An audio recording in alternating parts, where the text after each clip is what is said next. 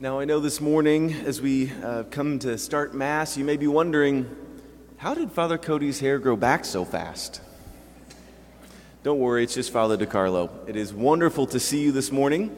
I was away on a Spanish immersion, and I was in the country of Peru, in the capital city of Lima, for about 4 weeks, and doing a lot of, it was both Spanish immersion through mission work.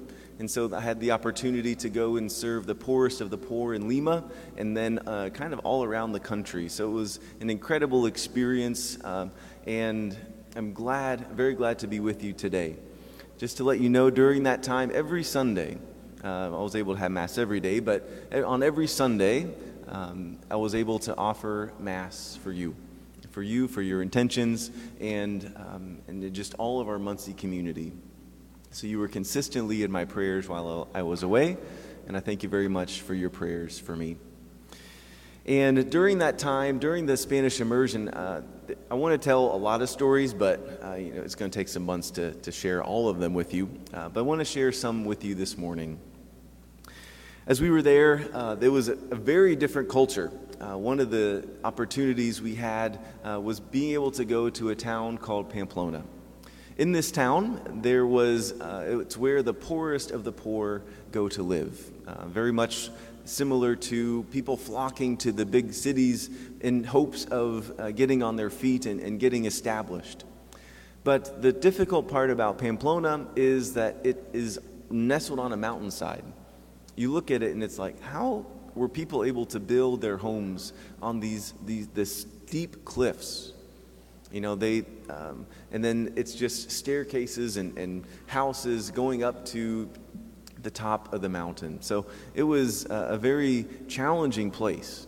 The government has basically forgotten about this part of the country, and the only thing they have done is give them electricity.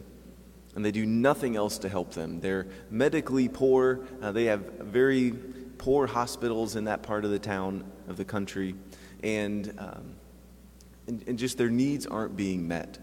And so the religious community that I was able to stay with, we went and tried to help them as best we could. This included building staircases of concrete and building soccer fields for the kids to play. But it was also wonderfully a safe place for the community and that part of the neighborhood to meet. So it was an incredible time at being able to be with the people. This all ties into our gospel because these people and the people of Pamplona and got to know many of them. There was Maria and Crespo and Liz and a number of other people. It was all about getting to know them. The work was important, but it wasn't first. What was first was getting to know the people, getting to know their names, hearing their stories. And as a priest, I had the special opportunity of being able to go and bless their homes, bless their kitchens, bless their places of work. And the way that they invited all of us missionaries into their lives was an incredible gift. Because they knew that there was no way to repay the missionaries, to repay us for the work that we were doing. But they knew that they could open their hearts. They knew that they could share their lives with us, and vice versa. And so it was not about being repaid for work, because the people of Pamplona, many of them, they recognized their own needs. They were very aware of what they needed to happen, of what their physical, their spiritual needs were. And they asked. I think this is a great dimension and a great example of the virtue of humility that we hear about in our gospel and throughout all of our readings today. This virtue of humility that where one recognizes their own needs. This virtue of humility where we recognize and see that God has given us so much, and yet we have no way to repay Him. No way to truly make up and repay our Heavenly Father for all the ways He has blessed us and the gifts that He has given us. This virtue of humility, it is often something that can be quite misunderstood, and something that is,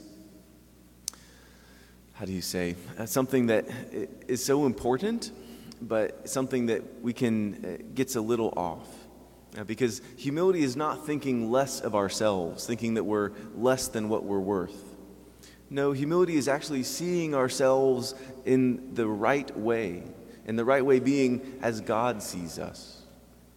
And this, at times, can be, for us, the need to raise up our dignity, for us to recognize that we are very good.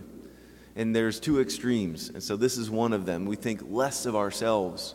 And on the other extreme, we think that we are so good and we can do this all on our own. We need to recognize that we receive all of these gifts, and in our humility, recognize our gifts, but also recognize our faults, and that we are in need of someone to help us. And for us, that is God, our Father. Because He has made everything, and He has said that it is very good. All right, so we know that we are very good because God made us. The challenge for us today is not to seek and try to achieve the worldly honor, just the seats of honor, whether that's at our work, in our church, in our life, in our family, but to recognize and say, God, I received all of these things from you.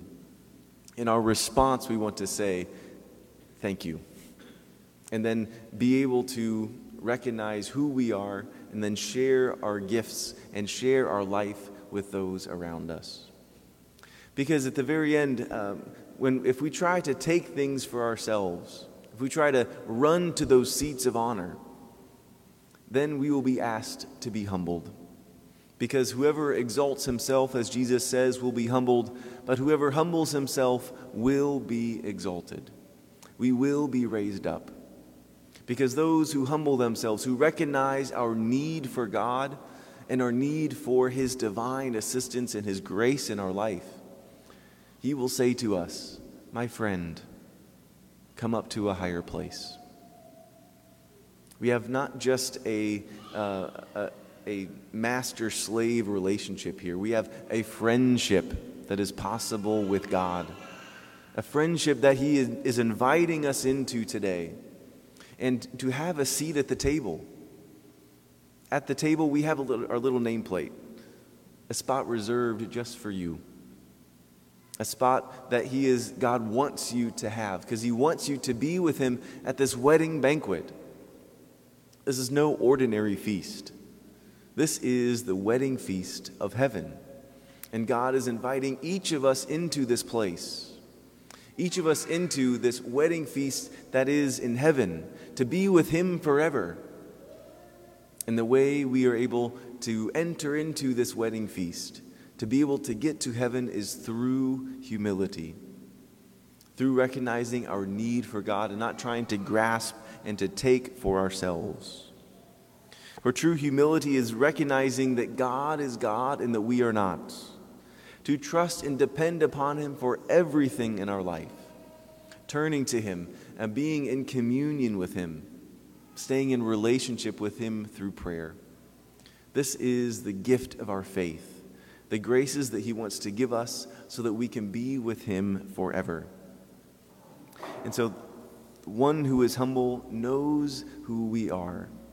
We are people that we see our gifts, we see our graces, and then we also recognize our faults, and we strive by the grace of God to overcome them. We go to the sacraments, we come here to Mass, and we seek the presence of Christ. We seek to humble ourselves and recognize who we are so that God one day can say, my friend, come up to a higher place. Come and take this place at the banquet, the wedding feast of heaven, so that you can be with me forever. For God, I think in our psalm response today, it ties everything together. Because as we sang, we said, God, in your goodness, you have made a home for the poor. You have made a home for the poor. Brothers and sisters, we are the poor. We are the ones who are in need of God and His grace. And God has made a home for us so that we can be with Him forever. When we recognize our needs, when we recognize and grow in our humility, then He says, my friend, come up to a higher place. Come up to be with me forever and stay with me.